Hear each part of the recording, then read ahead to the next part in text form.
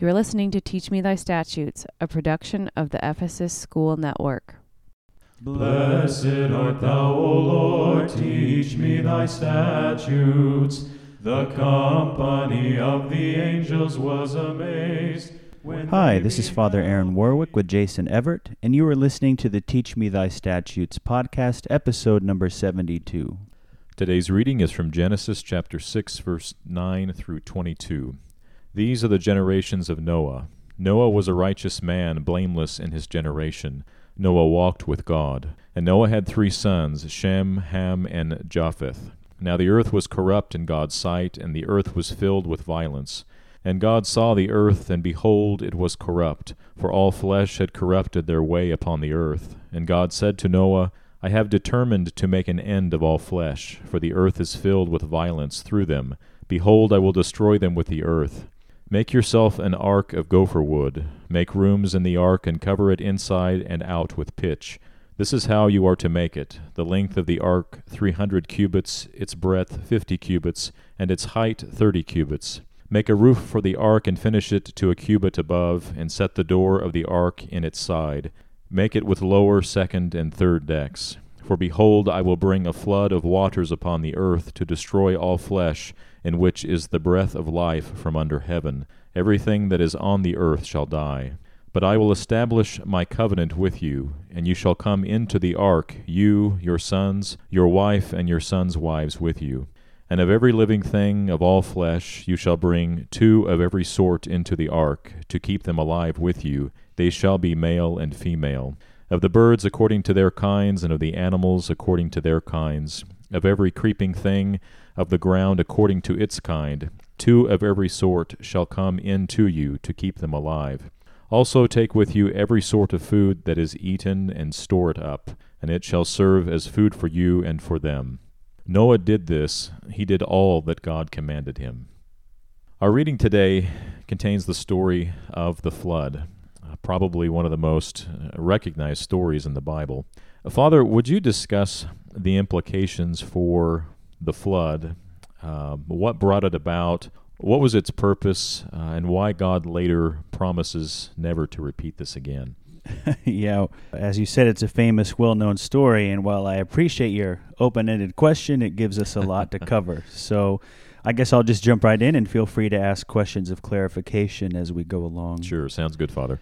I'll begin by talking about why the flood was necessary, so to speak, from the biblical perspective. Okay, clearly the flood happened because of humanity's continued disobedience. From the beginning of Genesis, the creation of humanity, and then zeroing in on the story of Adam and Eve, and then expanding to their descendants all the way through to chapter 6 of Genesis. With rare exception, you see continued and persistent disobedience to God's commandments and to God's way of life as He asks humans to live. And so right before the passage you read today, which began at Genesis chapter 6, verse 9, you have God making a statement. And I'll never forget Father Paul Tarazi's joke about this. You know how you see signs at football games, like with John 3:16 on them, or bumper stickers on people's cars with a Bible verse. Father Paul noted how you never see people quote Genesis 6:6, which says, "And the Lord was sorry that he had made man on the earth, and he was grieved in his heart." So I guess we just prefer to forget that verse. But the preceding verse, verse 5, tells us why God regretted creating human beings. It says, "Then the Lord saw that the wickedness of man was great in the earth, and that every intent of the thoughts of his heart was only evil continually."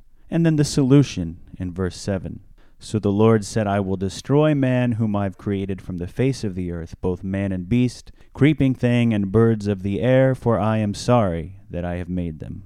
So it looks like you're saying, or maybe rather I should say that the Bible is saying that God sent the flood to destroy those who God regretted creating, specifically human beings. Yeah, that's part of it for sure, but not the only reason. And we can see that because God does not destroy quite all of creation, but He does preserve Noah and his family. He preserves one of every species who He commands Noah to take with him on the ark. And while they're on the ark, He essentially baptizes the earth, we might say, was something St. Peter picks up on in the 3rd chapter of his first epistle when he compares the two, the flood and our Christian baptism. So while the flood was obviously mass destruction, it was not quite complete and total destruction.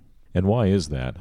Well, I think there are a couple of reasons we might highlight. First of all, the flood story is a break from the first 5 chapters of Genesis. So it's essentially as though we humans cannot get back to Eden, back to paradise on our own. We, through our collective sin, lost what we had access to before that, and we sort of see Eden then as an ideal. I mentioned this recently in a sermon about our fasting guidelines, why they are the way that they are, meaning why they're vegan, and you can see that in Eden, God never allowed humans to eat the animals. It was only allowed after the flood as a concession.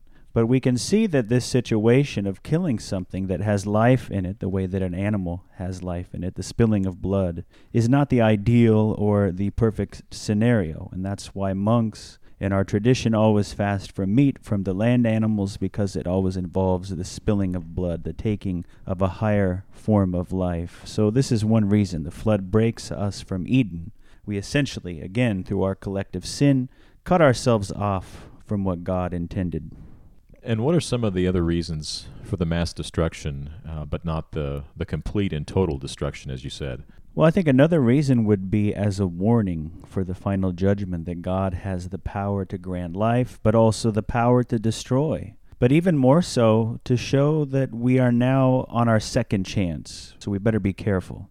The story of Eden and then leading up to the flood shows that we humans failed the first time, so we best be careful because we're being given a second chance now, and we should make the best of it by being obedient to God's commandments and living as He taught us to live.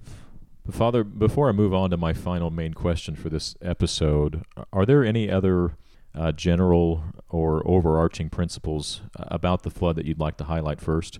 Yeah, I think the final thing I would say on that today as it relates to overarching principles is that in the flood story we hear of the first covenant established between God and humanity. Because remember, God gave some commandments to Adam and to humanity prior to chapter 6, but there was no covenant. Yet notice the nature of this first covenant made with Noah and a couple of things that stick out. First of all, the covenant is an unconditional one-way covenant. What I mean by that is that Noah is not bound to do anything. This covenant was initiated by God, and God binds Himself to never again destroy humanity in this fashion. And then second, related to that, note that it's a merciful covenant, a promise to be merciful, because again, this is a one-way covenant. Noah is not required to do anything according to a covenant. It's simply binding upon God. And then the sign of this covenant is appropriate, because the rainbow is uncontrollable by us. It appears and it disappears on its own. We as human beings have no ability to control or manipulate that. And then the final thing I want to point out as it relates to this one-way, unconditional, and merciful covenant is that it shows God's punishment is ultimately not for destruction, but for instruction. And we see this throughout the biblical stories where God often destroys, but the purpose is actually to instruct future generations. Thank you for that overview, Father, on the importance of the flood story. And to conclude today's episode, I'd like to discuss the ark for a moment. And if I were to ask my children how many of each animal Noah took on the ark, they would probably say 2. But later in Genesis, we read of God's instruction to take 7 pairs of every clean animal. Now, some people have gotten into arguments about these instructions, and some have even said that they're contradictory. But it seems to me that in getting tied up into these details, we may be missing the importance of this story. Should we be so concerned about the numbers of each animal, or is there something else that we should be taking away from this story, Father, specifically regarding the role of the ark? Well, I guess my answer would be yes and no, and I say that because there are different ways to think about this issue or to approach it. So I would say no, these details are not important in the sense that they contradict from a literal reading of the text. Because as you know, I don't subscribe to this rather modern understanding that the Bible is somehow trying to tell history, as we 21st century Americans would try to tell history or would want the Bible to tell history. So the Bible isn't a history book, it's not a science book, it's not a book about facts, as we often think about that idea today. The Bible is about something much deeper, and it needs to be read as a story, not as a way to try to figure out history or geology. So in the sense, should it bother us that there's this contradiction, then I answer emphatically no. But you also said yes, so well, what about these varying accounts is important? Well, I think every word of the Bible is important. I think what the authors and the final compilers of the Bible were trying to do is of the utmost importance. So I never want to completely dismiss something. And as it relates to the flood, you really have two different stories within what was combined in the Bible as we know it to be this one flood story. And you can clearly see the two stories molded together, not just in here, but throughout Genesis and other parts of the Torah. And how do you see that? Well, I'll be rather simplistic here. I don't think we need to get into a long scholarly discussion, but the gist of it is this. You have two references in this story, and in many parts of Genesis, to God. One of those references is to Elohim, which is translated into the English as God, and then the other is Yahweh, which translated into English is Lord. Okay, and so what's the importance of that distinction? Well, again, we could go on, so I'll simplify it for now. But Yahweh, or Lord, is generally referring to what we might call or consider a tribal god. And what I mean by this is that each tribe or each group of people, of nations, had who they considered their own god. And so the idea of monotheism, of one god, was not well developed at the time of the writing of Scripture. And we know that some Semitic people had Yahweh as their tribal god. They didn't necessarily always view him as a universal god. They recognized there were other gods, but Yahweh was their god. Interesting. So what about Elohim? Well, Elohim, again, translated into English, is God. So when you're reading Genesis and you see God, it's speaking of Elohim.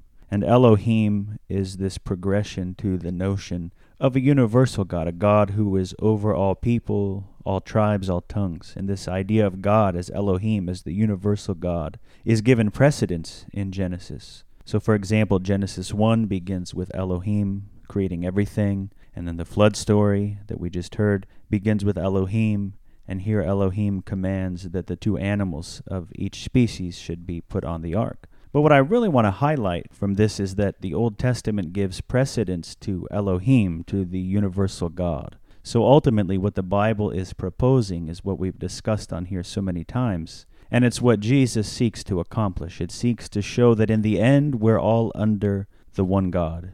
This God is the creator of all peoples. He's the judge of all people. We are all made in his image, and that means that instead of the constant fighting and bickering and the spilling of blood over disputes that we have with one another, we're to learn to live in peace, to sit at table, to make friends of our enemies, because Elohim, God, is above and over us all, and no one of us or any group of us is better than any others, because he alone is our creator and our judge. Thank you, Father. In today's episode, we discussed the story of the flood. Father Aaron began by explaining that the flood was necessary because of humanity's continued and persistent disobedience to God's commandments and way of life. And while the flood brought about mass destruction, it was not a total destruction, as Noah and his family, as well as all species, were preserved. But the flood also separated us from Eden, from the ideal of what God intended. The flood is also seen as a kind of baptism of the earth, which is referred to in St. Peter's first epistle. Another reason discussed for the purpose of the flood is that it was a warning for the final judgment, that God has the power to grant life and to destroy. Here we have been given a second chance, and we must make the best of it by being obedient to God's commandments and living as he taught us to live. We also hear of the first covenant established between God and humanity, an unconditional covenant that God would never again bring about this destruction of humanity. It is a merciful covenant, a promise of God to be merciful. And the sign of this covenant, the rainbow, is fitting because the rainbow cannot be controlled by us. Finally, in all this destruction, we see that God's ultimate intent is for our instruction, for God is merciful. Thank you for listening to Teach Me Thy Statutes. We hope you tune in next week for a new episode. Alleluia, alleluia. Alleluia, glory to thee, O God. Alleluia, alleluia, alleluia, glory to thee, O God. O our God and our hope, glory to thee.